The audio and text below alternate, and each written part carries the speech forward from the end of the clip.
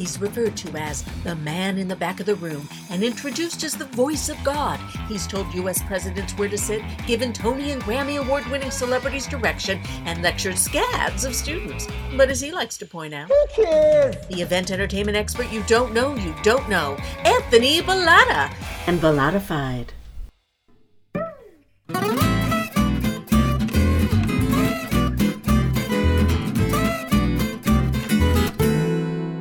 Woohoo! Hey y'all, we're here. It's episode number 17 of Bsharah-fied. It's post-Super Bowl. It's our post-Super Bowl episode, and we are so excited. This is Bsharah-fied. I'm Anthony Bsharah, and this is your one and only podcast about event entertainment and engagement in this modern age. Sometimes ridiculous, sometimes fabulous. You know, who knows what's going to happen? And I'm here with my Bsharah-file, the one and only Alex Apostolidis. Hey, Alex. Hello, Anthony. How are you? Well, Go ahead. What? Go ahead. I know. I asked you, and then I just completely cut you off. It's like, how are you? But I don't really care because I'm going to tell you about how I'm feeling. Well, it's quite all right. I actually want to hear how you're feeling first. So let's throw it back to you. Alex, how are you? I'm okay. I'm feeling a little, I've been really good and starting the new year off right, healthy, exercising, eating really well. And I went off the rails yesterday. So I'm like feeling a little funky today. Yeah.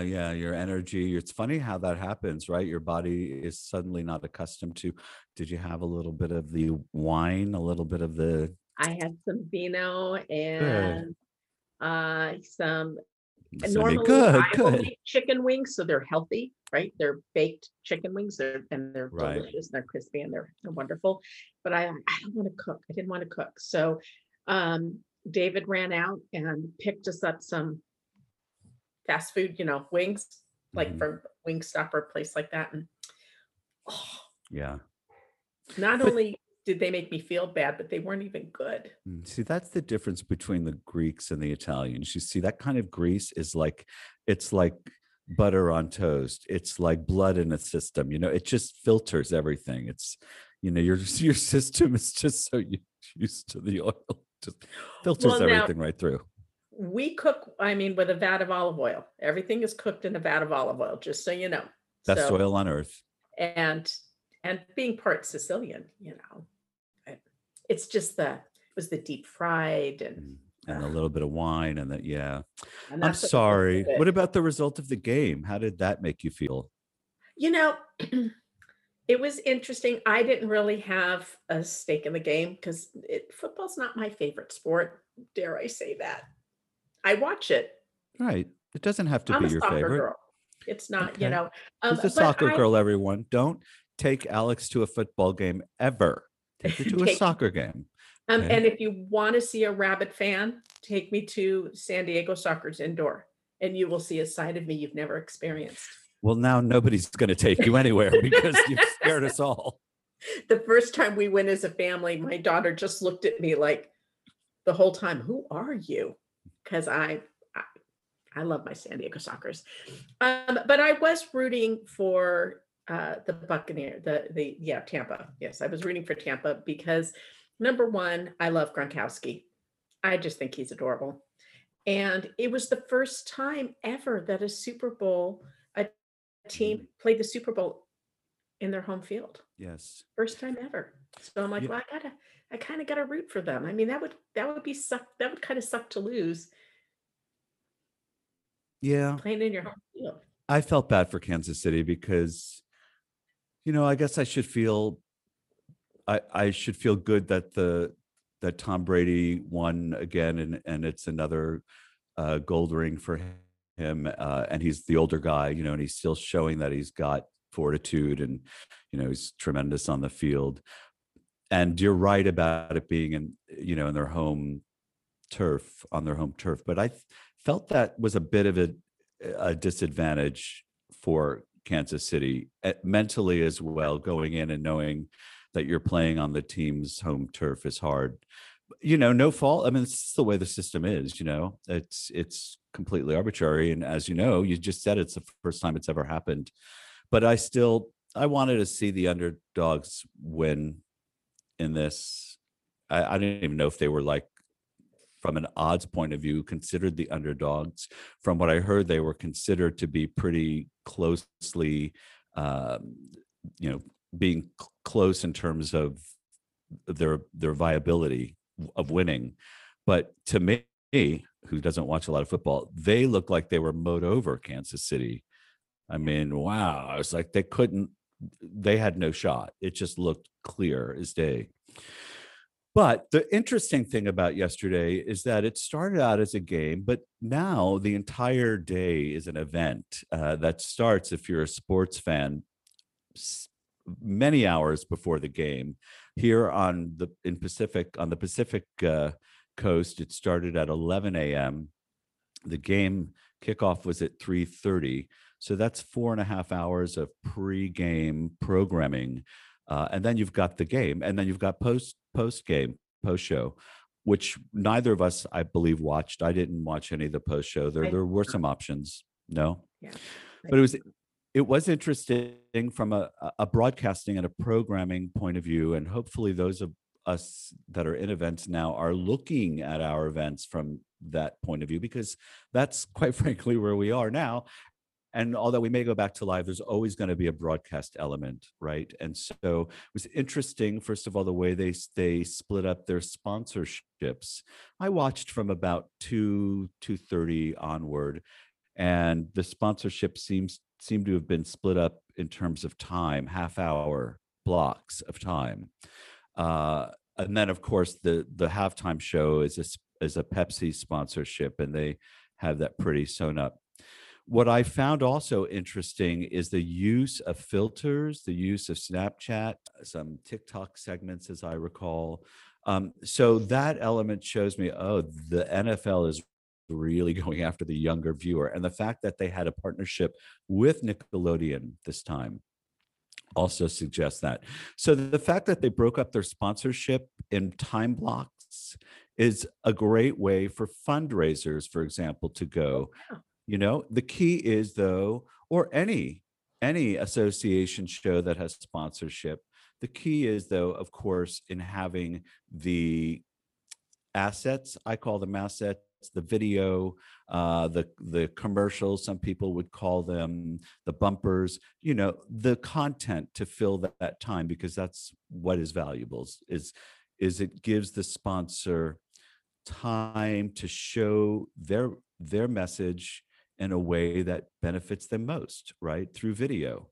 So it takes time, it takes money, it takes all those things, creative ability, but it's a great opportunity. And it's one that we need to start introducing to our clients, because it's coming down the road. And it's not as though, first of all, video only lives once. If you're smart about the way you create it, you can get a lot of life with a video. It's digital marketing at its best. People like to watch videos, look at YouTube. So it's smart for anyone to go in that direction, even if you don't think you've got a platform for video, because again, we're all going to digital.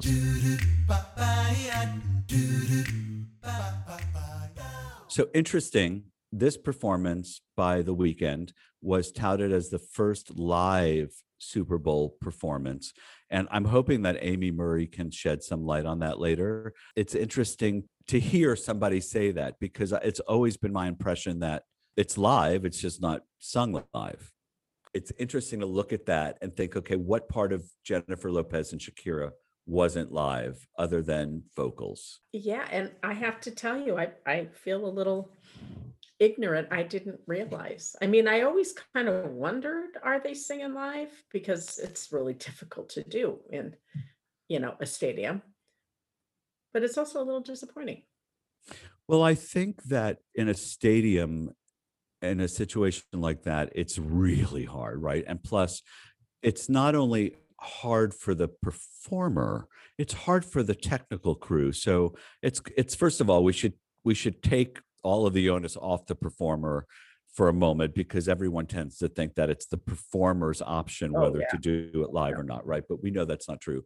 From a practical point of view, if I were the A1, the audio guy, the guy in charge, unless I knew foolproof that it was going to work with all of that movement that needs to happen and the cables and all of that needs to happen just moments before, yeah, I would certainly not want it to be live, because it's just, there's too many things that can go wrong.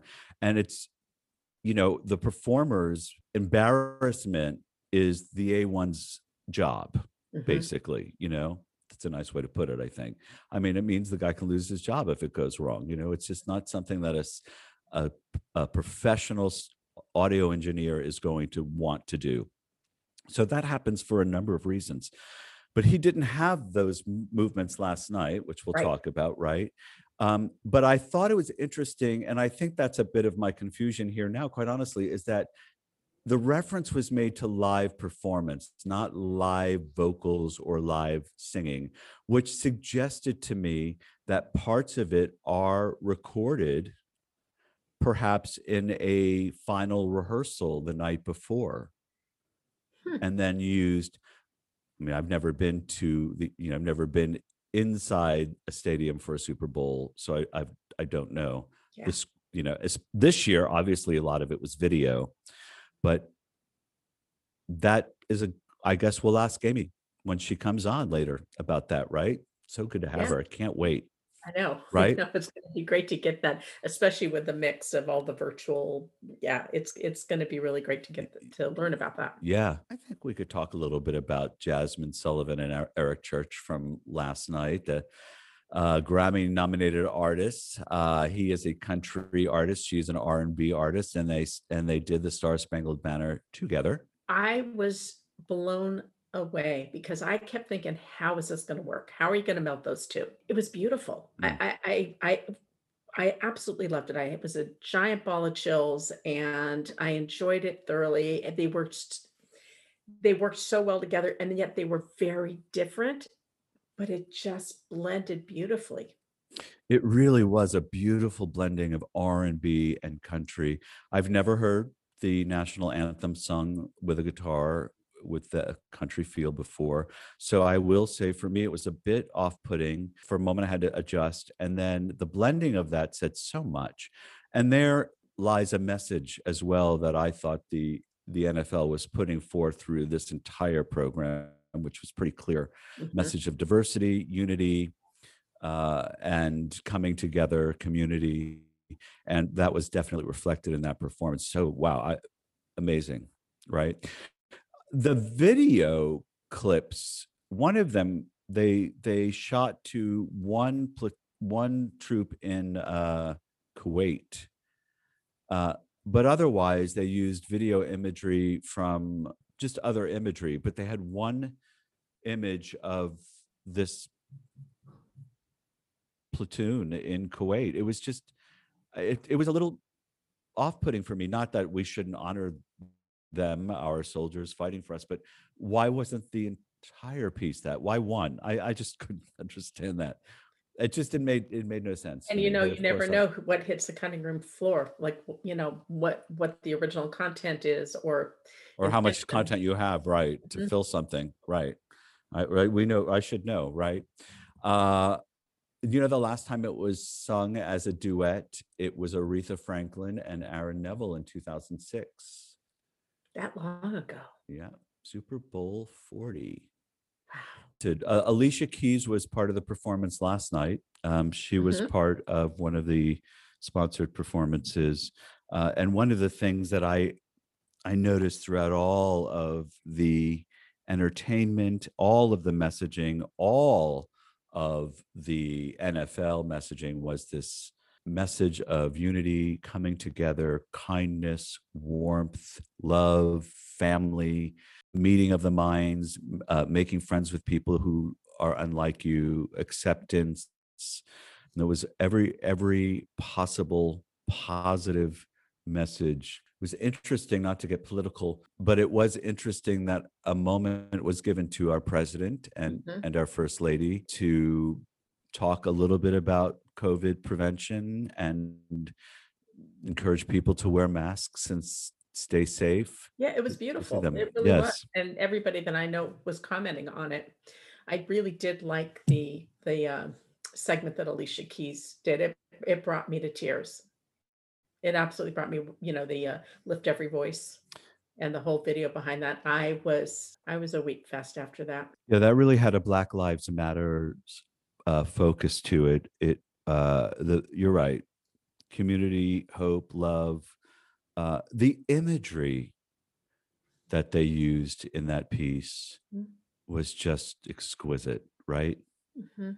This idea that we don't have to be divisive comes through really loud and clear in that piece, that we can do things together, that there doesn't have to be a loser. Yes. There can be winners in this race. Our first guest to join us, she graduated with honors from San Diego State with a degree in film and television, which led her to directing and producing live sporting events. So, which is awesome for today. So she worked on X Games, Great Outdoor Games, long track speed skating at the 2002 Olympics, and a variety of USA gymnastic events and US Open tennis championships.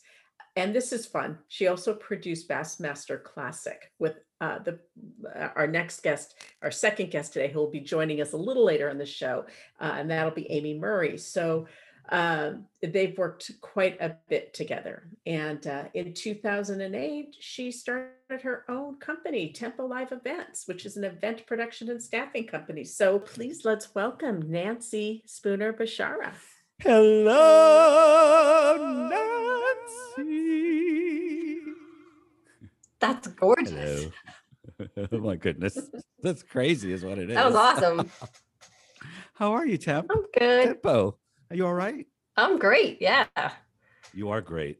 So we wanted to bring you on and talk to you a little bit about what you're doing these days. We just introduced you as the fabulous person you are. One thing I didn't realize is that you went to SDSU. Aztecs. Woo-hoo. Yeah. You an Aztec? No, I might. Well, I teach in the global campus side, Yep. in the certification side there at SDSU, but I'm about to become a student in the master's program starting in August. I think that's good for looking you. like it's going to happen. Yes, we'll have to talk about my travails as I go through this master's program as an old man to see how I make it on this program. But yeah, so we'll have to go to the games together. I know. So, oh dear. Tell us about Tempo, what you're doing, how you're doing it. I'm curious because it really is a very, very genius thing you have going there. Thank you, Miss Nancy. Yeah. So back in like 2008, I realized I get a lot of people jobs, and if I can make a little money off everyone I get a job for, I could probably make some money. And so in 2008, Tempo Live Events was born, named after the neighborhood I grew up in, and it's been working. Yeah. So I provide event professional freelancers to mostly production companies, agencies that don't have enough people to fill the spots. Their company, there's only so much internal help that you need, and they need freelancers a lot. So I'm a one-stop shop. Just call me and I got your back. And it's mostly producers, show callers, deck managers, graphics, prompter. It's not so labor heavy. It's not that. It's more the people, the client-facing people almost. But it's growing, and we're starting to do a lot more with Zoom producers, as you know, and a lot of remote virtual show callers, which is kind of fun to watch them figure out this new world. Our show callers are amazing. So I personally am a show caller and a deck manager and an event producer. And then my team is just booming right now with more and more people, and I'm getting more and more calls, which is really fun. Yeah, I'm very, very happy for you. And so a little back history, Nancy and I have known each other for quite a long time. We met on Twitter. True story. True story. But we met actually, we were, I think, informally introduced by Jim Wiley, or he knew us both. Oh, wow. Yes. I forgot about that. Yes. Who was he with? I can't remember. You still work with them in Atlanta or in Georgia? MKTG. No, my friend went to them from MKTG. I can't remember what they're called. Anyway. Yes. anyway, we met, and we're compadres. Her focus has been mainly in the big sports world, Nancy, in calling shows and producing shows, and in the pharmaceutical world, which is where you are now quite a bit, and medical sales, a lot of that. Coincidentally, yeah, that's where it Yeah. just whoever my clients have. Yeah, And there's a lot of pharma shows right now, a lot of technology shows, a lot of pharma shows, a lot of Yeah. corporate stuff that There's morphed from my sporting events into, pharmaceuticals. Why not? Well, there's a reason for that. Yeah. There's a reason, because they have a need to message out now. They have products that have to get out. They have things that have to go, that have to be sold. So they have real need to have these meetings and these trainings. So, and they had to go viral immediately because they had no choice, really. And so it's great that you're there to provide this service. And the people are all very professional, right? But wait, I wanted to say, I met you.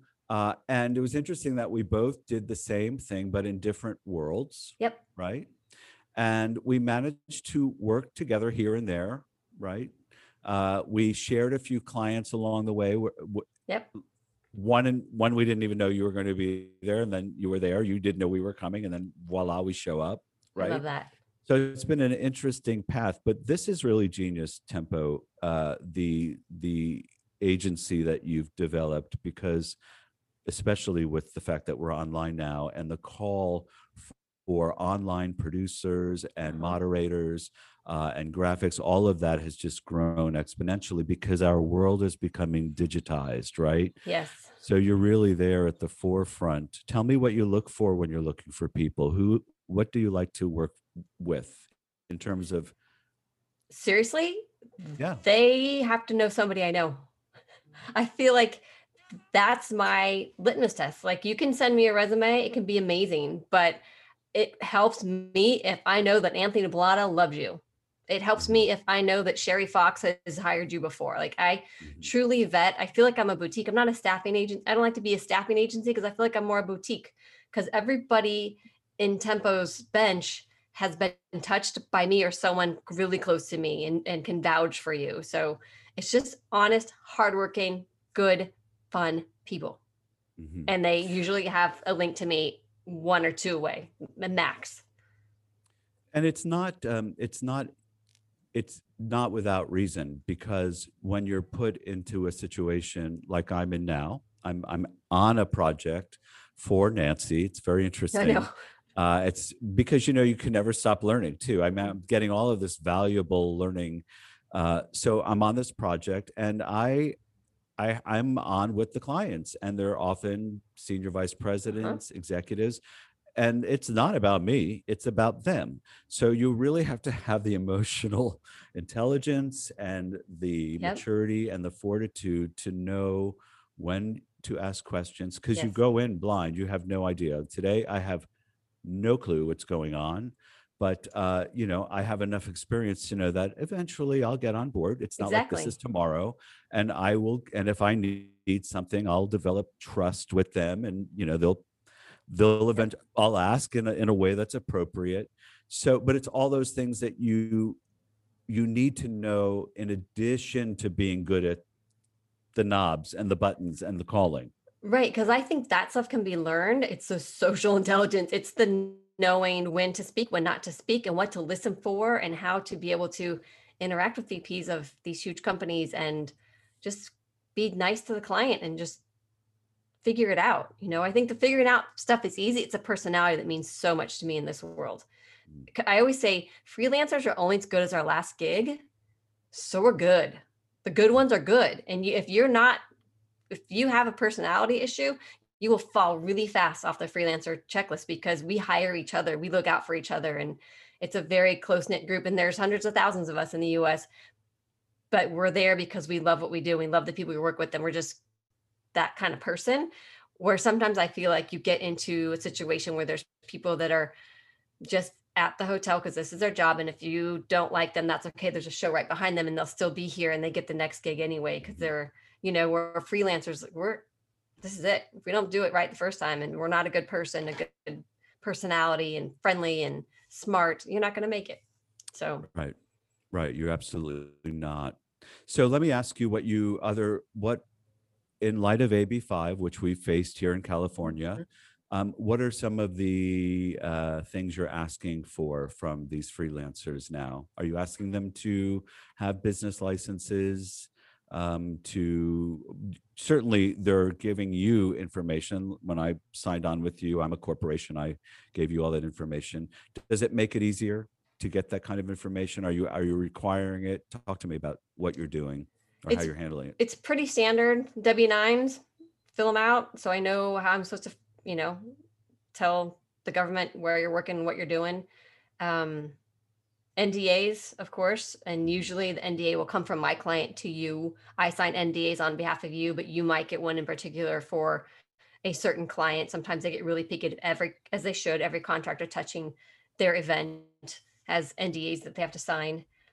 We have service agreements that my client signs, and then I have contract agreements that you guys sign, the contractors sign, and some just good SOP documents, nothing out of the ordinary. So my suggestion is going to be then to just be licensed and get yes, please. Get a business license, which is nothing, $40. You can get it from the city that you live in. Of course, it varies based on your city fees, but it can't be that much to get a business license. Here in California, it's $40. And we're probably the most expensive. So yeah. And then if you're really smart, you're setting up a business account, because then you are you're showing the government, you're showing the IRS that you're set up in a different account than you are personally. Funds aren't intermingled, and it's so smart. It's easier to prove that it's a business when you've got a business account. Right. And I appreciate that when I hire businesses too.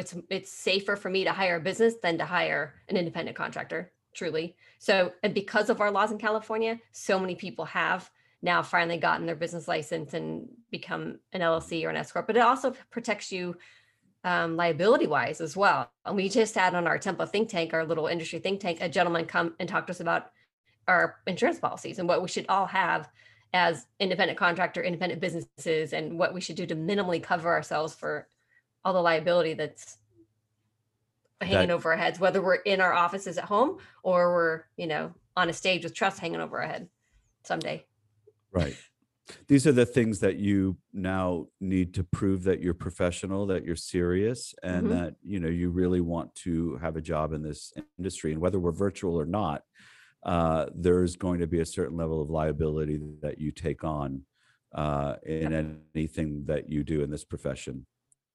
And it doesn't mean, as Nancy pointed out, standing under a trust to be liable for something. Nope. Could be a technical mistake, could be a myriad of things. Errors and omissions. The insurance guy was amazing for our team, just talking us through the what ifs. I would never want to sell insurance, by the way, because just doomsday, his head is always like, Nancy, but what if? I'm like, it's a lot of what ifs, dude.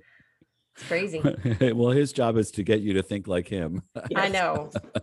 Right, Alex? Yeah. Oh my God. I know you don't want to, but I know. Well, I don't think it's funny, not to get off on a tangent, but I don't expect my liability insurance to go down at all. And what did I need it for last year? I mean, but it's still the same, Yep. So one of those necessary evils, right? Yes. You want to have it, hope you never need it. Exactly. Need it and not have it. So how many projects has Tempo got going on right now? Right now? Oh, dear God. Compared to last week? Was last week busier? Oh my gosh. Yeah, we had 1, 2, 3, 4, 5, 6, 7, 8, 9, 10, 11, 12, 13. We had about 24. The last week of January was the week to host an event, and we had over 40 contractors out, 20 some shows I'm looking at. So we calmed down. This week we have 1, 2, 3, 4. Okay. I'm happy with 4 right now. Yeah. That's good. It was fun though. It was a wild ride. Well, I'm curious to know how long the ride lasts and how long this whole virtual thing lasts as well. Right. There is a bit, and I think there's a little bit of an advantage in being ahead of your client in the knowledge department, because what we suffer with mostly on our end is you do a really good job because you've got skill Right. But a lot of people think they can do what we do. Right. Do you not come across that, or do you? Yes, both. Right. There's a lot of people that are figuring it out because no one knew. I mean, there was your live streaming companies, they knew. I'll give it. Those people knew what was going on. And when it hit the fan and we were all shut down, and then these online meetings started happening, I feel like the live streaming people, they had it going on. They knew what they were doing. The rest of us, we had to figure it out. And that's what has been a blessing with Tempo, is that darn think tank I accidentally started, because it's just a bunch of us industry people getting together, talking about what equipment do we need in our home office to pull this off? What kind of devices do we need in terms of headsets and microphones and computers and monitors and apps? And we didn't know. I'm not going to lie.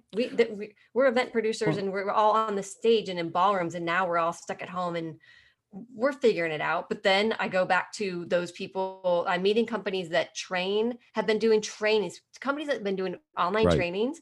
They got it in the bag. They totally get it. And one of my favorite stories was one of the first virtual events that I knew of for a software company. I had this woman speak to our group. She turned her meeting around from this live event that was in April when they got shut down in March. Within 60 days, I think it was, she took it virtual, and she used her online training company to pull it off, because they've been doing all this online training anyway. And they pulled off a multi-thousand person event, more attendance than they had the year before when it was live. She did it virtually, and she fell on the resource that she already knew. They weren't inventing a platform. They weren't building a studio in their warehouse, which God bless them. Our AV companies are doing that, right? And they're getting their people employed, but these people had it already down. They didn't have to reinvent the wheel. They just had to, maybe take some software changes for their website, but one of the few. But where we are now is we're ahead of the knowledge curve. We're ahead of our clients. Mm-hmm. We know the software a bit better. You've developed this think tank, which is really helping to standardize what it is we do and need, because nobody knew. I mean, a very small group. And let me say that when you are producing a training, you're not producing a conference. You're not producing something that is a high level of need for entertainment, for engagement. You're saying to people, you need this information, and that's why you have to sit there and watch it. So it can look like anything. I'm not degrading what it is they're doing. I'm simply saying that's when they needed the event producers to come in. Right. And up there again, they just had the technology that we didn't. So she leaned on them. She had the event production knowledge, and we needed the technology. And she just went to what she already knew, which was safe, smart. Right. So you're finding this to be a good time for business. And my question to the universe is, how long does this last, and how long do we stay ahead of the curve before people start thinking this is just every day? It will at some point be so ubiquitous that people just do it at home. But the production, and let's talk to this for a moment, Nancy, because I don't think people really grasp the difference, what production does for an online event. Because here we can do what we're doing beautifully, but going into a studio adds a level of professionalism and a level of detail and a larger scope of abilities that we can't really do here.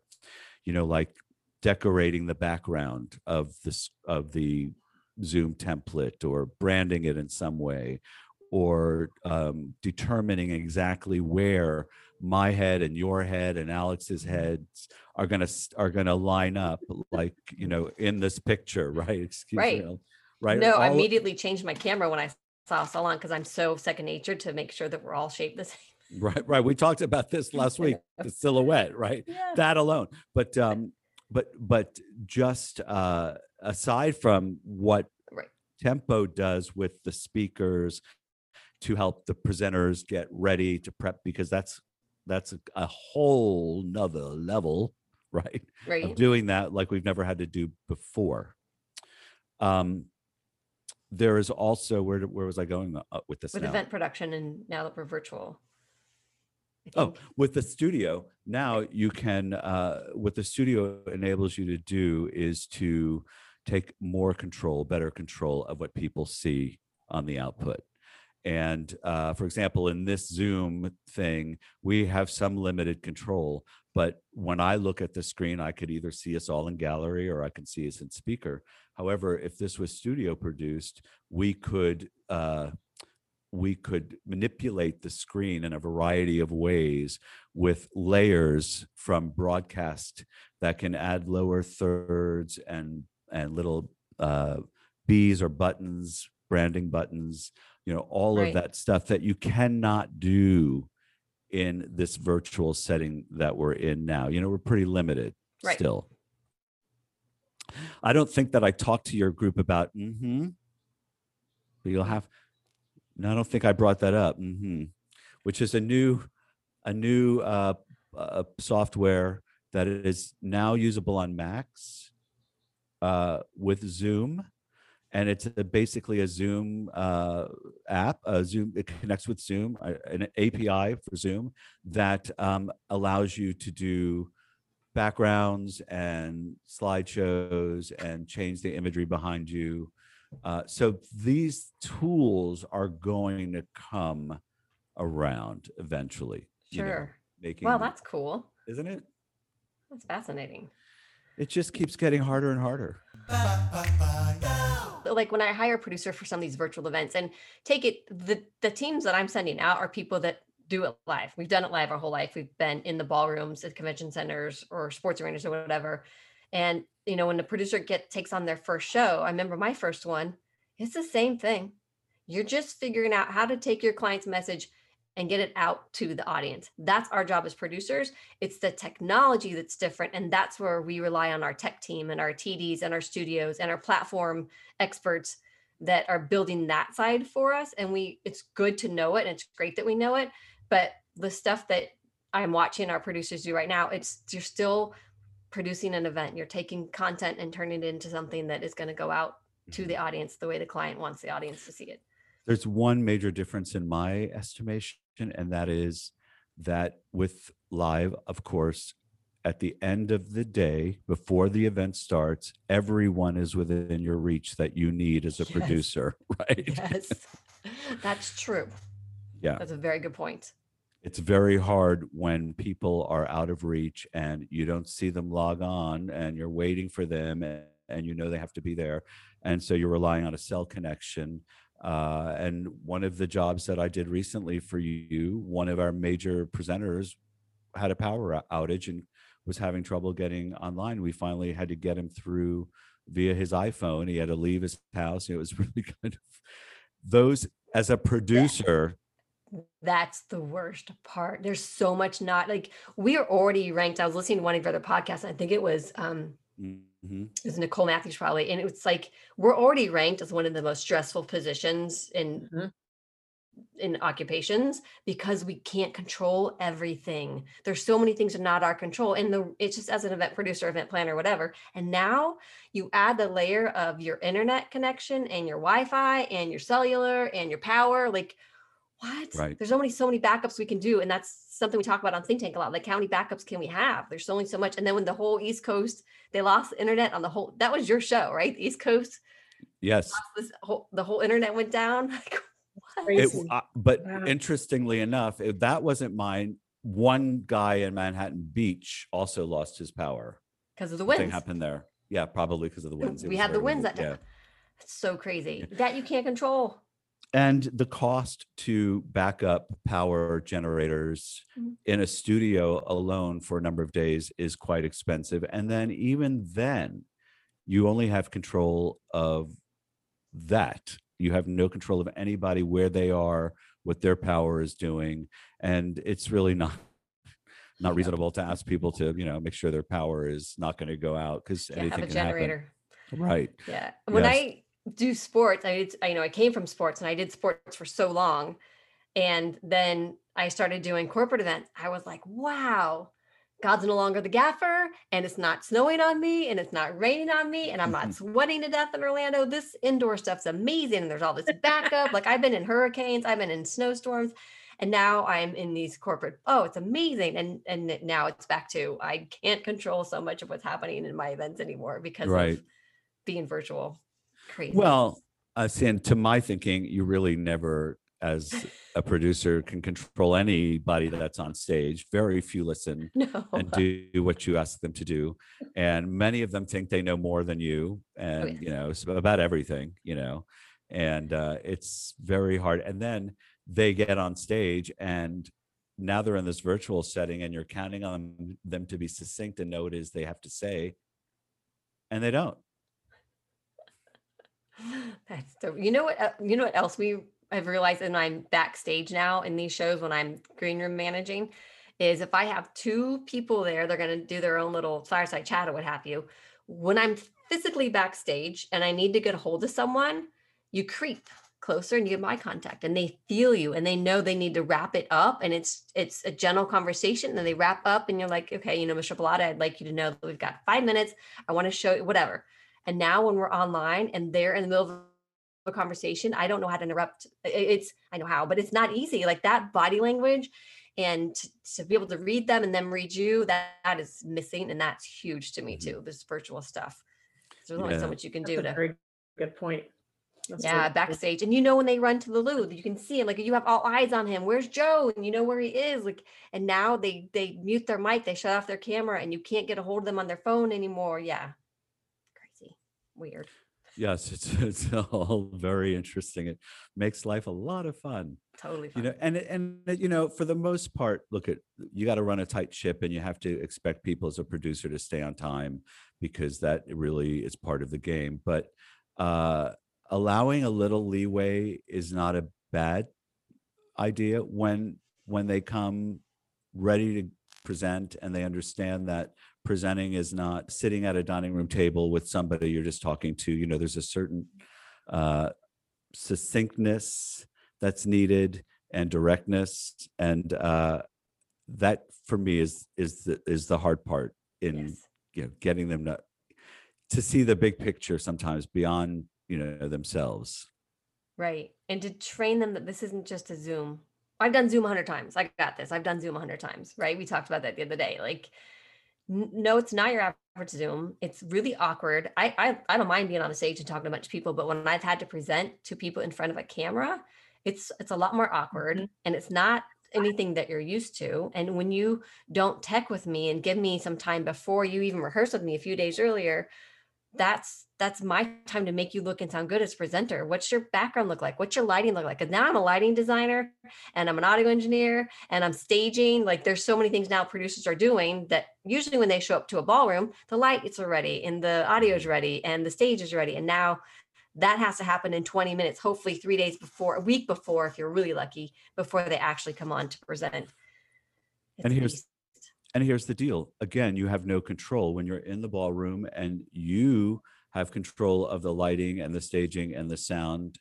Then you do what you need to do, but now you're putting it in their hands, not only to maybe provide something that will work, but then also to set it up. And we had this conversation last week in the think tank. I have a really, I'm very, very grateful for this client, but they're very difficult. They don't follow direction. And these are the top names in business and in entertainment, and they don't listen. They all think they know better. And I mean, I would love 30 minutes. We actually had a schedule with people. We, for this one job, and there were over 200 speakers over 4 days that we had to contact. And very last minute, oh yeah, they're going to replace them, and other, a lot. How that happens when there's so many moving parts. We couldn't get half of them to rehearse with us, and then when we did, getting anybody to add a light or do anything different.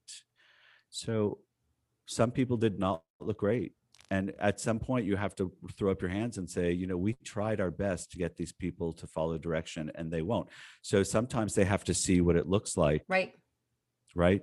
We actually had that with a very big name music producer who had to, their production people had to fall on their face for them to finally acquiesce and let us handle it in the studio the way we needed to do it. But it took them falling on their face and in front of all of us. I mean, all of us in the studio waiting for this to happen. I was embarrassed for the gent, but his people thought they had it covered. They thought they knew what they were doing. They didn't listen because they were remote in a different city, so I Right. control. I wasn't there.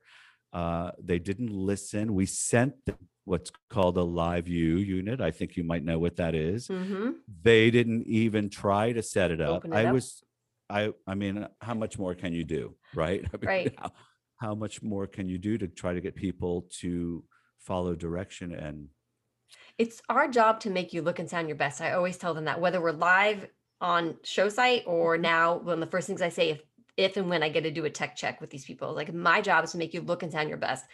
This isn't your everyday Zoom. Like, it's broadcast quality, and I'm going to fix your lighting. I'm going to ask some things. And we send kits out all the time. We send Ethernet cables, we send lights, we send cameras. I had a woman, she was rehearsing with me the night before she was on tomorrow.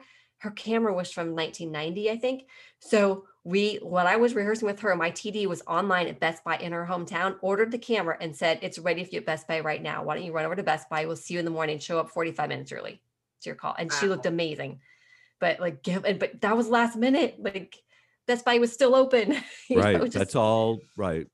Luck. She was so thankful. And what's $100 camera doing? Like, it didn't hurt us at all. And she looked so much better. She was much more confident, and the show looked better.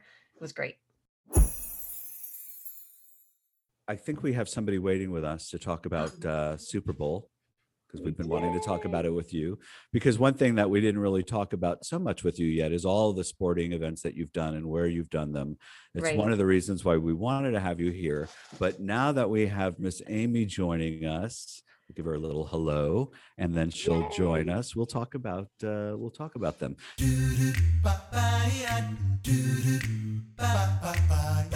Hello, Amy, hello. Hi there. How are you? I'm fine. How are you? Nice to see you. You as well. You guys look as cold as it is here in Minnesota. Oh, no, it's not. 3 San Diegans. Sorry. Thin-skinned. All good. Thin-skinned. I understand that. Yeah. I hear you wanted to be a singer. Oh, yeah. I still sing. I am a singer. I just don't get paid for it. So would you like... You don't have to be paid to be a singer. That's right. This is true. It was interesting because I almost called you Anne Marie like 50 times because very close.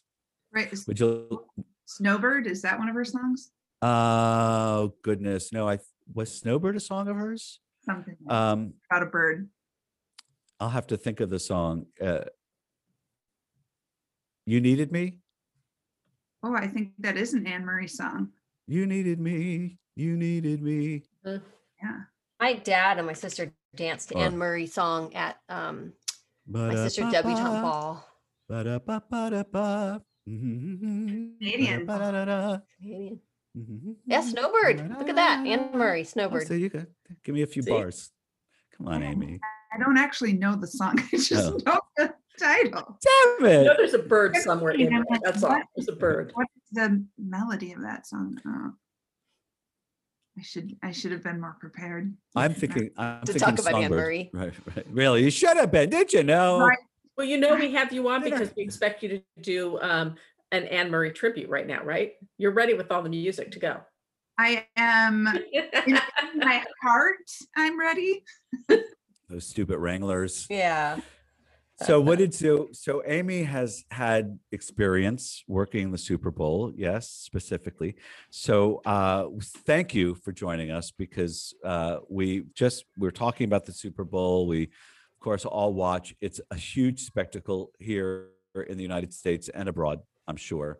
It's not just a game anymore. It's if you're at the Super Bowl, it's days, right?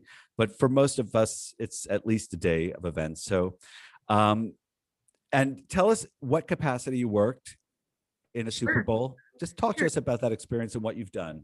I've had the good fortune of working on 4 different Super Bowls. The first time I had an interaction with the Super Bowl, I had reached out to a friend who worked for Disney and said, I'll do anything to work on the halftime show with your team. what do I need to do? And he said, well, if you can get yourself there, I'll put you to work. So I made my way to Atlanta and I became a glorified volunteer captain, which really meant there was a team of us, about 30 people. And when you do large stadium events, not always, but oftentimes you lay down what is sort of like a mat or a carpet, and it has marks on it so that people know where to put equipment, or more importantly, where the choreography, where people need to hit their marks. So our job was to get that put out there in a very short amount of time in the right spot so the rest of the equipment could come in. So, as you might imagine, you don't get a whole lot of time practicing on the field. So you do things like find a large parking lot that has the closest amount of space as to what you'll have when you're on the field, and you pretend like you're doing it in real time. And you just practice and practice that one move of running that mat out to your mark, rolling it out, and getting the heck off the field, getting out of the way. So we did that. I'm not kidding. We did that probably for 3 days for several hours at a time. And again, everyone was a volunteer. So it was an undertaking just for that one tiny move. Did everybody show up for those rehearsals? Or was it a question of, oh, they're not here now? Or did that complicate it? Not really. Most people were committed and showed up. Great. And did their part. Great. So there are a lot of cogs in that wheel, a lot of cogs, and everybody's rehearsed, well rehearsed. I feel like when you treat your volunteers really well, like they do at the Super Bowl and they do at the Olympics, they show up. It's amazing. I was so impressed with the Olympics, how many volunteers showed up every single day. It's because they are treated well. And I'm assuming it's the same Super Bowl wise. I would agree with you, Nancy. So that was your first job, your first Super Bowl job. And you rehearsed for several days, hours on end, to pull a mat onto center field. Exactly. For the halftime show. For the halftime show. Okay. So let's just for a second put that into perspective. Because, wow. Right. Of all of the things that go on, Amy Murray volunteered and did one job. Mm-hmm. One job. Okay, so go on now. That's very intriguing, right? Very right. intriguing. Wow. I think the second time I was involved in a Super Bowl, again, one job, and this doesn't seem like a big deal until you get it wrong. I was asked to be on the field in one spot for the entire game, and I stood next to a confetti cannon, and at the end of the game, on the cue in my ear, I had to hit the right button, make sure it was the right colors. So out of luck, I actually sat and watched the entire football game on the 30-yard line. That's cool. I know. Who am I? Like, how did that happen? I love it. I never knew that, Amy. That's a great story. Yeah, that was a lot of fun. And how many of there were you? There wasn't just one confetti cannon on that field. There wasn't. I believe we had 6 confetti cannons on each side of the field. So 12 people whose sole job it was to stand at that mark. And I know the one guy that calls that cue. Our show caller from US Open, who's now with the Cardinals, that's his gig. He calls the confetti cannon at the Super Bowl. That's it? That one cue? Pretty much. Yep. Doesn't call the whole show. He's like, Nancy, I'm like, what's your role, Tim? What's your role been at the Super Bowl? He's like, confetti canning cue caller. Wow. Yeah. It's a lot All going right. on. Well, the scope of people behind the scenes is tremendous that we don't ever see, right? We only see what's in front of the camera. So number 3. Super Bowl 50 in San Francisco. I actually was working for a company where we had 7 events going on around the city, and halftime was not one of them. So a lot of other things. Corporate parties, corporate events, sponsorship events, high-end, VIP, very high-end. These people are wined and dined, adored, gift bag, swag, the whole 9 yards. I've had a couple of those experiences myself working around it. That's where all the glitz and glamour really is, right? It's true. It is true. It's amazing. It's amazing. Yeah. My one Super Bowl experience was outside with DirecTV doing a celebrity beach volleyball tournament, but I was at the Super Bowl. like just one other event happening at the Super Bowl. And where was this? Miami. Of course, that's where they would do Yeah. volleyball on the beach. Was it on the beach? Yes. Interesting. And you were you did the feed? What did I do? I think I was maybe calling the show. I don't even remember what I did, to be honest with you. It's all but a blur. It was very cold. It was like 45 degrees in Miami that year. It was freezing. That's funny. I don't remember what I did. I just remember I was with DirecTV and I was on the beach. I think I did celebrity interviews, like a field producer. That's probably what I did. Interesting. But you were on the beach. You were not at the stadium. Nope, That not would the have been stadium. Joe Robbie Stadium at the time, I think. So have you been on the field again since that second time? Anyone? Not on the field, but my final and most recent was here in Minneapolis for when Minneapolis hosted Super Bowl 52. I was the producer of the zip line, which most people would think who would want to zip across the Mississippi River in Minneapolis when you have no idea if it's going to be 42 degrees, which it was on media day, or negative something, which it was on multiple days. But the tickets sold out within about 10 minutes. Wow. And they did the second round of tickets, and those sold Crazy. out too. So that was a blast because everybody wanted to do it, including Roger Goodell. So it was Interesting. a really good time. So was it part of the stadium experience? So the interesting thing, and you kind of tapped on it earlier, Super Bowl isn't one day anymore. It runs about 10 days. So it really it's grown up to become quite a monster, if you will, or a really amazing 2 weeks of activities. Yes. And the host city does a lot of different stuff. So Tampa actually had some things, because there's such a big boating community, they had a lot along the water, and some of the boats were high-end VIP experiences. Sure. That makes sense. So you just embrace Right. what your culture is, and you try to really highlight some things, because like you said earlier, you have media from all over the world who are knocking on your city's door. So you really want to put that spotlight on your best and brightest. So you put a zip line across Mississippi. Why not? Right. Well, the bidding process too for the Super Bowl, and the politics in getting the NFL, and the amount of money that you pay to have the NFL host in your city, because they see the value in having all of that media exposure. And if you're a smart city, you will take advantage of it, right? You show your best parts, and you give a good party, because that's, a safe, happy party. Which is amazing. They did it this year. It was all very safe. What did you notice that was different about this? Did you watch yesterday? Yes. So from your perspectives, did you notice anything that felt different about it? Would you share? Go for it, Amy. Oh, do you have something, Nancy? Oh, yeah. Amy and I talked about it today a little bit. Oh, go for it. Please start the convo. Oh gosh, where do you start? I think, COVID made it such a different experience for the attendees.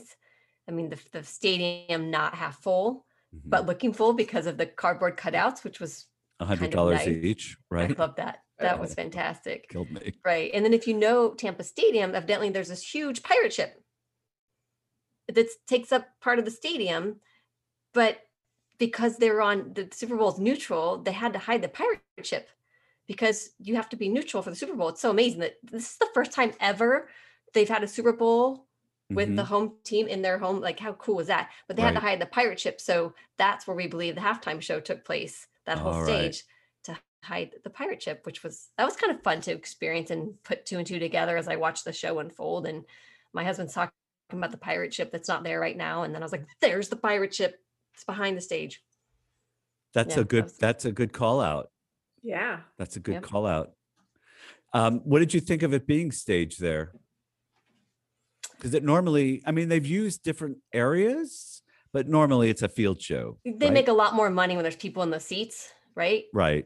So they don't usually throw it in the seats. So My thought, I was talking to Michael Fuhr, or listening to Michael Fuhr on a podcast. Amy and I work for Michael Fuhr at the US Open. He's a producer for now the trophy hoist at the Super Bowl, but he did Super Bowls for years. He did the halftime show. And I was listening to a podcast that he was on the other day, and it's so much about finding the balance of creating the fan experience as well as the TV online experience. And that's what we, as sport event producers, we struggle with all the time. When we were at X Games for all those years, it was like the broadcast is saying, turn down your music, turn down your mics. But then they want our fans to be excited and happy and get the energy from our fans on TV, but you're making me turn down the music and turn down my announcer's mic, who's the one that's getting them riled up.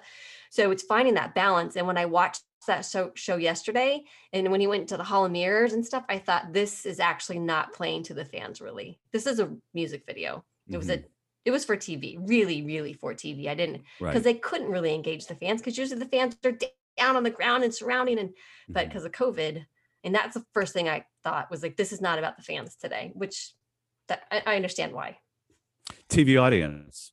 It was TV. Yeah. Which, that's where the money is too, really. Right. Made it easy for them, actually, didn't it, in a sense? Amy, what did you think? I thought it was really interesting all the way around, and from a producer's point of view, and in another life, I've done large stadium shows. So one of the things I thought of right away was when you rehearse people and you have to choreograph people and get them in synchronization and not be close to one another. That's really a hard thing to do as the choreo team, to watch and make sure that's happening. But I was fascinated in the beginning, in Act 1, when you saw the big stage reveal and you saw the choir. And in some ways, you couldn't really tell if they were robotic. I couldn't. I couldn't either. Yeah. Right. There was something odd and compelling about that I really liked. But I also thought, wow, if I was a choreographer, I could have done kind of a TikTok, created my dance, handed it over on a video, on a YouTube link, a private YouTube link, so people could rehearse at home and not have to really spend a lot of one-on-one time correcting people, because you can't go and move them. And one of the advantages of that stage and that setup, I think there were 6 rows. They were all obviously more than at least, right, doing their own choreography. But if it was not precise, it didn't really matter. And great point. Right. But it still looked great. It still had a lot of energy. And it was more than the camera could actually fill most of the time. It was so big for the camera, and we were talking about how it felt big for the performer as well, a bit too much. So I'm convinced that the first opening moments when he gets out of the car was all done on video in a box. It was not done live.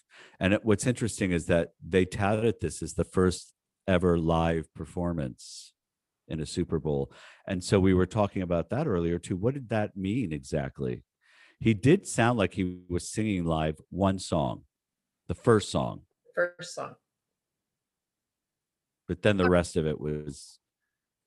It's very tricky when you do a show like that, because you do rehearse it and you do put the show in the can just in case something goes sideways. You've got to deliver it, and you have a finite amount of time. You can't run late, because you actually have to get back to the field of play because the game is on the clock. So it's a very interesting challenge to have. I don't doubt that he was singing live. I mean, he's a great singer. He's a great performer. So I don't know. I'd be curious to have the facts. It was curious from so Alex and I are both singers. Well, you are too. I was curious because the first song, it was obvious to me that he was singing. And then it was very obvious from a sound point of view. The sound was just completely different for the other songs, right? But to say that nobody's ever sung live before, that was a bit, well, the insinuation was that it was the first live performance. So it left us wondering, does that mean that there are no video parts of this, that it's completely live? And I guess in a sense it could be, right? If it's up where the pirate ship is, that at least that part, right? There's no reason why that can't be rehearsed and ready to go on because it's not moving, right? Right. So maybe that's what they were alluding to, but it certainly wasn't completely live. So I'm just baffled. I wondered if you had any, sense of what the hell they're trying to do to us here. We're just trying to figure things out. I don't know. Dang With it. a lot of the executive producers I've worked with in the past, I can't imagine that they would sign off on anything not going right. But I'm excited to be proven wrong that it is. They let it go live. Right. But to your point, that doesn't mean having an ace in the hole with a cut tape that's already in the can, if you will, ready to go on. And there is a delay now, right? So I guess the producer can always say, tape, go, right? Remind me of the Olympic rings when they lit them and the one didn't light. Where were we? Russia? Sochi, yes. Sochi, yeah. And then they had that in the can. I mean, they made it in the can later because the audience that saw it never saw that ring didn't light in the opening ceremonies. It didn't You know. watched. Oh, really? Something. It didn't articulate open. That's right. But it did in post-production. And the TV viewer saw it open. See how smart we are. See how many tushies we save in that world. Nobody knows, the unsung heroes. Right. That's right. Right. So what else did you think about the Super Bowl in terms of the entertainment and the platform? We had some discussions. I'm curious as to what you all thought. I liked that. I liked that it was an entertainer that I didn't expect it to be. I know that there's new production companies, so every few years the production team cycles and it's a new group, and this year it's Rock Nation. So there's challenges alone in it being a brand new production company. But one of the things that Rock Nation is doing, and they're partnering with the NFL, is they're trying to give them access to entertainment that they might not be normally looking at. And I think The Weeknd was a really good choice. I mean, this guy is 30 years old. He's been out doing music since 2010, I think, but really kind of getting hot around 2012, and 2015 was I Can't Feel My Face. So this guy's got a younger generation following him. And I think that's really important for the NFL and that type of entertainment to really be getting some younger people back in. Yeah, there was definitely a push for a younger audience in this broadcast, right? So that was part of it with the Nickelodeon partnership. Right. TikTok was there, the Snapchat everywhere.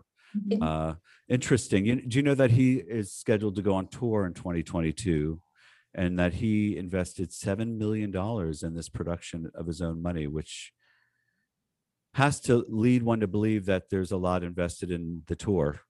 And this is all just gearing up for that. Good for him. Well, that's something that I think people don't necessarily realize about halftime. Like a few years ago, they switched it to be more of a pay to play. So artists, right? And that gives artists a little bit more control. I mean, they still everything has to be approved, but if you're going on a brand new tour, you just released a new album, you just dropped a new album, right? You're going to do new music. When Beyonce came out in Super Bowl 50 in X formation, like if you didn't gasp at that visual, right, that was stunning. It was on brand for her. Like it was so smart.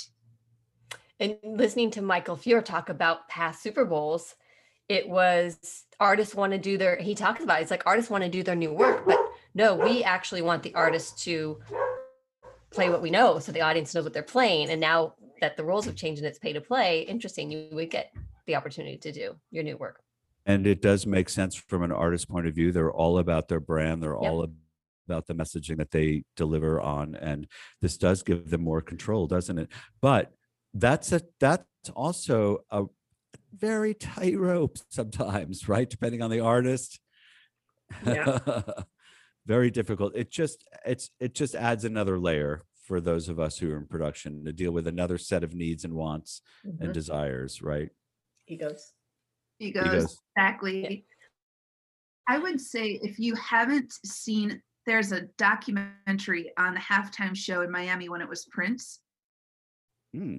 And it's a really interesting documentary about that show and right how, I mean, if you recall that show in Miami, unusually the skies opened up and poured down rain, like it was pouring rain, and Prince still danced in, I don't know, 6-inch heels.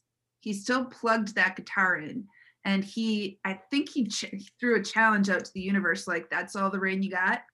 Wow. So, and those are the kind of moments and things as a producer, they're not scripted, they happen, and it happens because there's a magic from the entertainer. And that's when the entertainer, you've created everything possible so they don't have to worry about it and they can go out and shine. And those are when the magic moments happen. And yes, because they're comfortable, right? They're in their own skin. They're doing what they know best. They're not being forced into some choreography or some music or some staging or. Right. It's a good and point. like with the weekend, there was some really interesting creative choices that I think were really driven by him, or at least they seem to be. He's a really smart entertainer. I think we're going to see some fun stuff from that guy. It's interesting that because he sometimes wears prosthetics on his face, or he'll have makeup to make it look like he's been, beaten. So he wore none of it, but it was interesting that his dancers they're bandaged basically, which very interesting way to play on the mask situation and keep everyone safe. He did eventually use the field at the end, which I thought was extremely gorgeous. The camera work is exquisite, right? And the way that the cameras were hitting the lights and we were seeing the glare of the light, and then the fact that there wasn't a stage in the middle, so you could see the broad expanse of that field with all of those dancers, something we've never seen. Right. Yeah. Usually it's in the middle and all the fans are on the field with them. And yeah. It was cool. And the choices that they made in their costumes, their, hands had lights on them. They made some really great artistic choices. And a lot of people, say not very complimentary things about halftime shows, but I guarantee they've never sat in a room and tried to create a stadium show. I'm sure of it. This is not an easy feat. It takes at least a year to do this.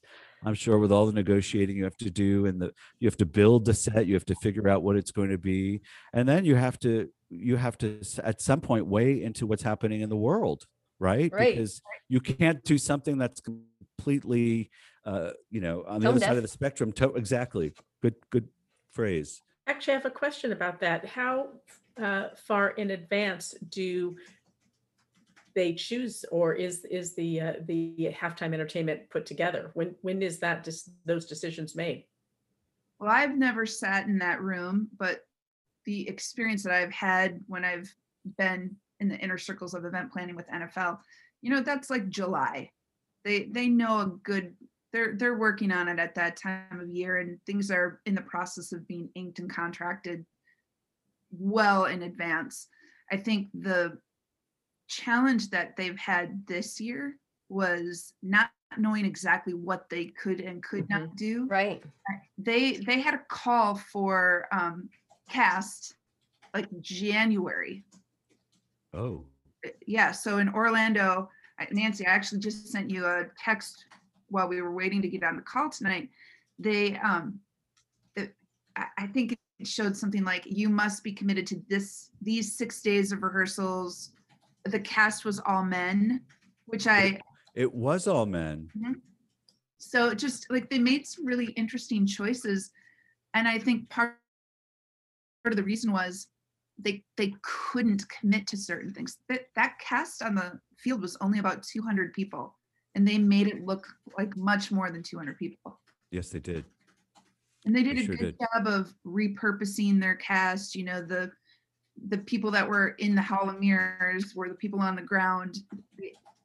They were really smart about every move that they made on that field. Did you see the camera crew? Totally dressed up too. Had the red blazers on. Yes. I love that stuff. That's kind of normal though in stadium entertainment. Yeah, just the red blazers really caught me. I was like, okay, that looks awesome. They fit right in. They blended. Is that a visibility? Yeah. So instead of a guy in black running around with the camera, you got a guy in his costume running around with the costume dance. Yes, dancing with him almost. You know, that camera work was interesting, wasn't it? All day. One of my depth of field steady cam dude. One of my Bellata didn't particularly care for it. He said he felt dizzy in there, but it's an awful lot of choreography to make that work. You know, that didn't just happen. Right. Hello. You know, Amy brought up something really interesting. We talked about it today before the call about, was it Minnesota? You were in the stadium and you knew your friend was part of the halftime show production team. And Amy was in one of the VOMs, and it was the biggest VOM. The VOM is where they come out onto the field. And it was the biggest one that they had built in Minneapolis. And it wasn't that big. If you had huge set pieces that had to come out. Yeah. My gosh, I love people that think about logistics like that. Like, she told her friend in advance, by the way, we need to measure this for you, because if you have any big set pieces for halftime show, it's not getting through. It's not getting on the field. Yep. Fun little fast fact from Amy Murray. Well, I think when you do what we do, we don't look at the world the same way. You know, we go to the airport and we see the lines not moving, and it's my knee-jerk reaction to redo the queue. I'm like, oh, if we could just, and I think that's how we look at the world. Like, how many lights do you think it took to light that stage? Or, wow, they only have this many microphones up there. So, you know, we live in the time and world and space of making magic, or making people believe in the magic. And there's a price we pay for that too. We don't get to have many of those magic moments. So I do like it when we see things that are different and we're challenged. Like this halftime show was so different for us, and that's challenging. And if people just lean into that and enjoy it, like, come on, it's just a show. It's just entertainment. Let's enjoy it. Well, if people could lean into life that way. Right? There she is. Leaning in, totally. Exactly. Right? You have to be ready for the changes, and you have to be ready to pivot. We keep saying that. We love that word. We do not think that's a bad word at all, because it, you know, it has to happen sometimes. What about other favorite moments from last night? Anything from yesterday or from past Super Bowls? Actually, you mentioned some really interesting imagery with Beyonce. Are there any other images that you come to mind that you remember? Yes, I kind of went down a rabbit hole, and one of the things I forgot about, and I'm sure, I don't know why I forgot about it, but a lot of things in my head.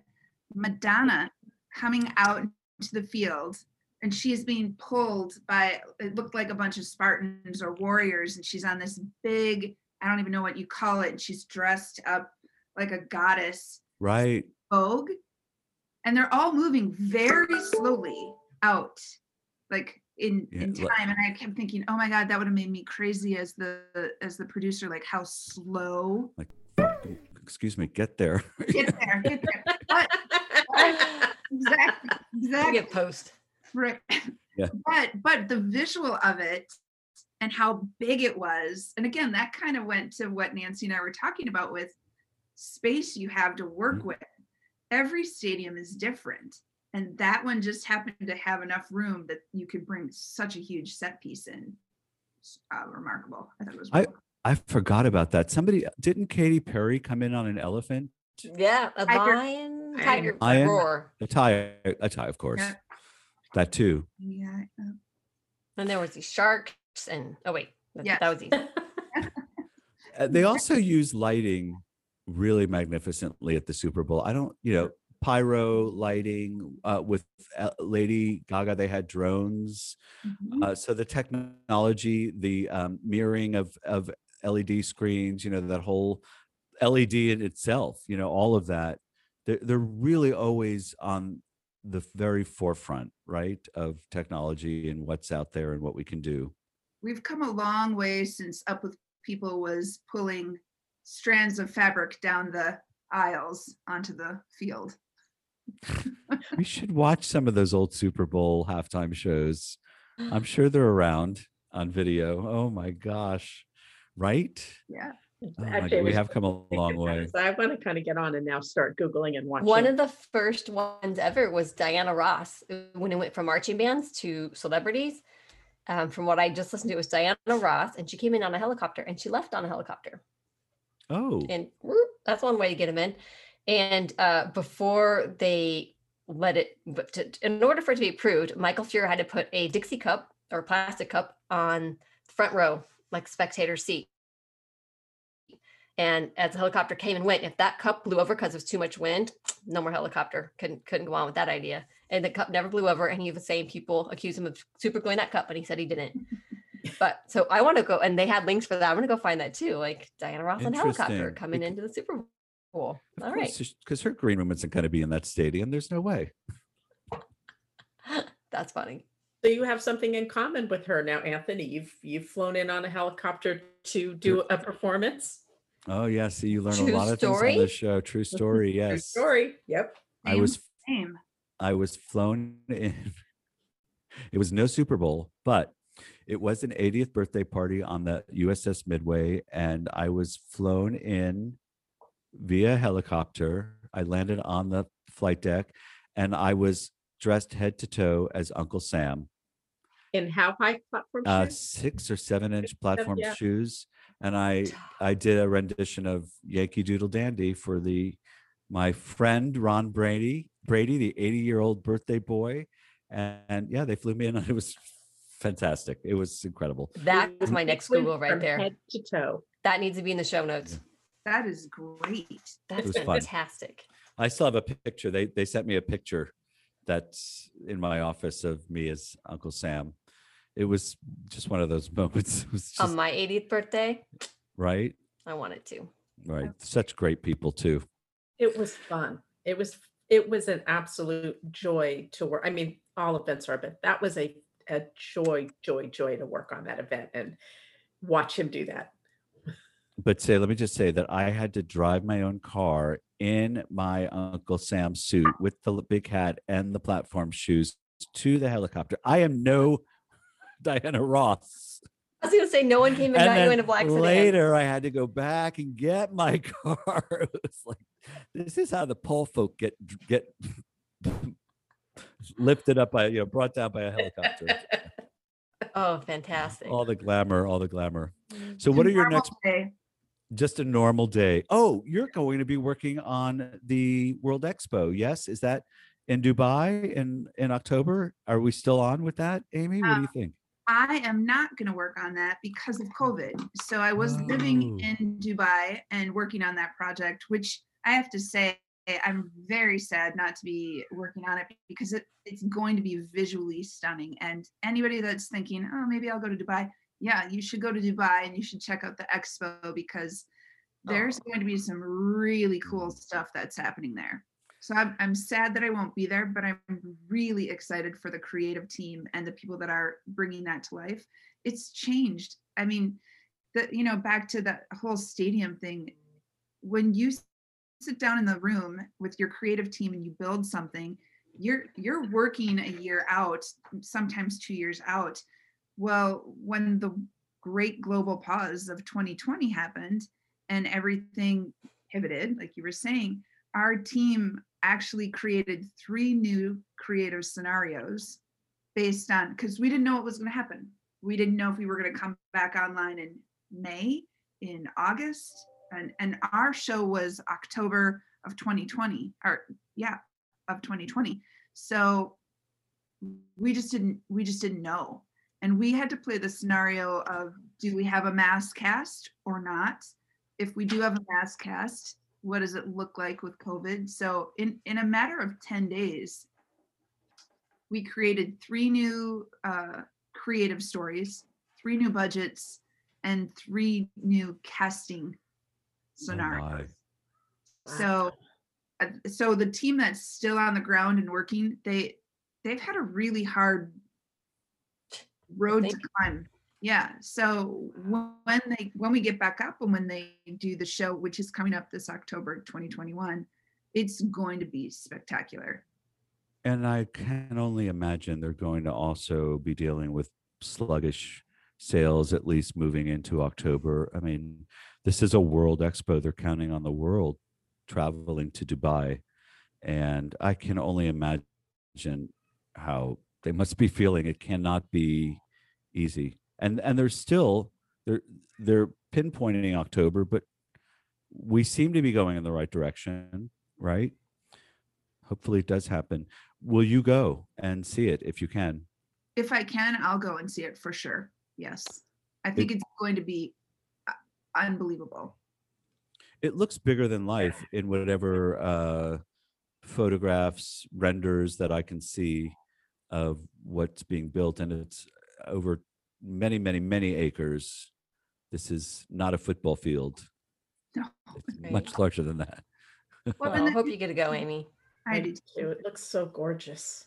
The interesting thing about it is first of all, the people, the Emiratis, talk about the most gracious, kind, incredibly creative people. So I wish them immense success. But there are literally people from all walks of the earth working on this project, building their pavilions. And I didn't get line of sight into all the pavilions, but the company I was working for was working on a few of them. And it's just remarkable. So I think it will be, sorry. No, please continue. You did not.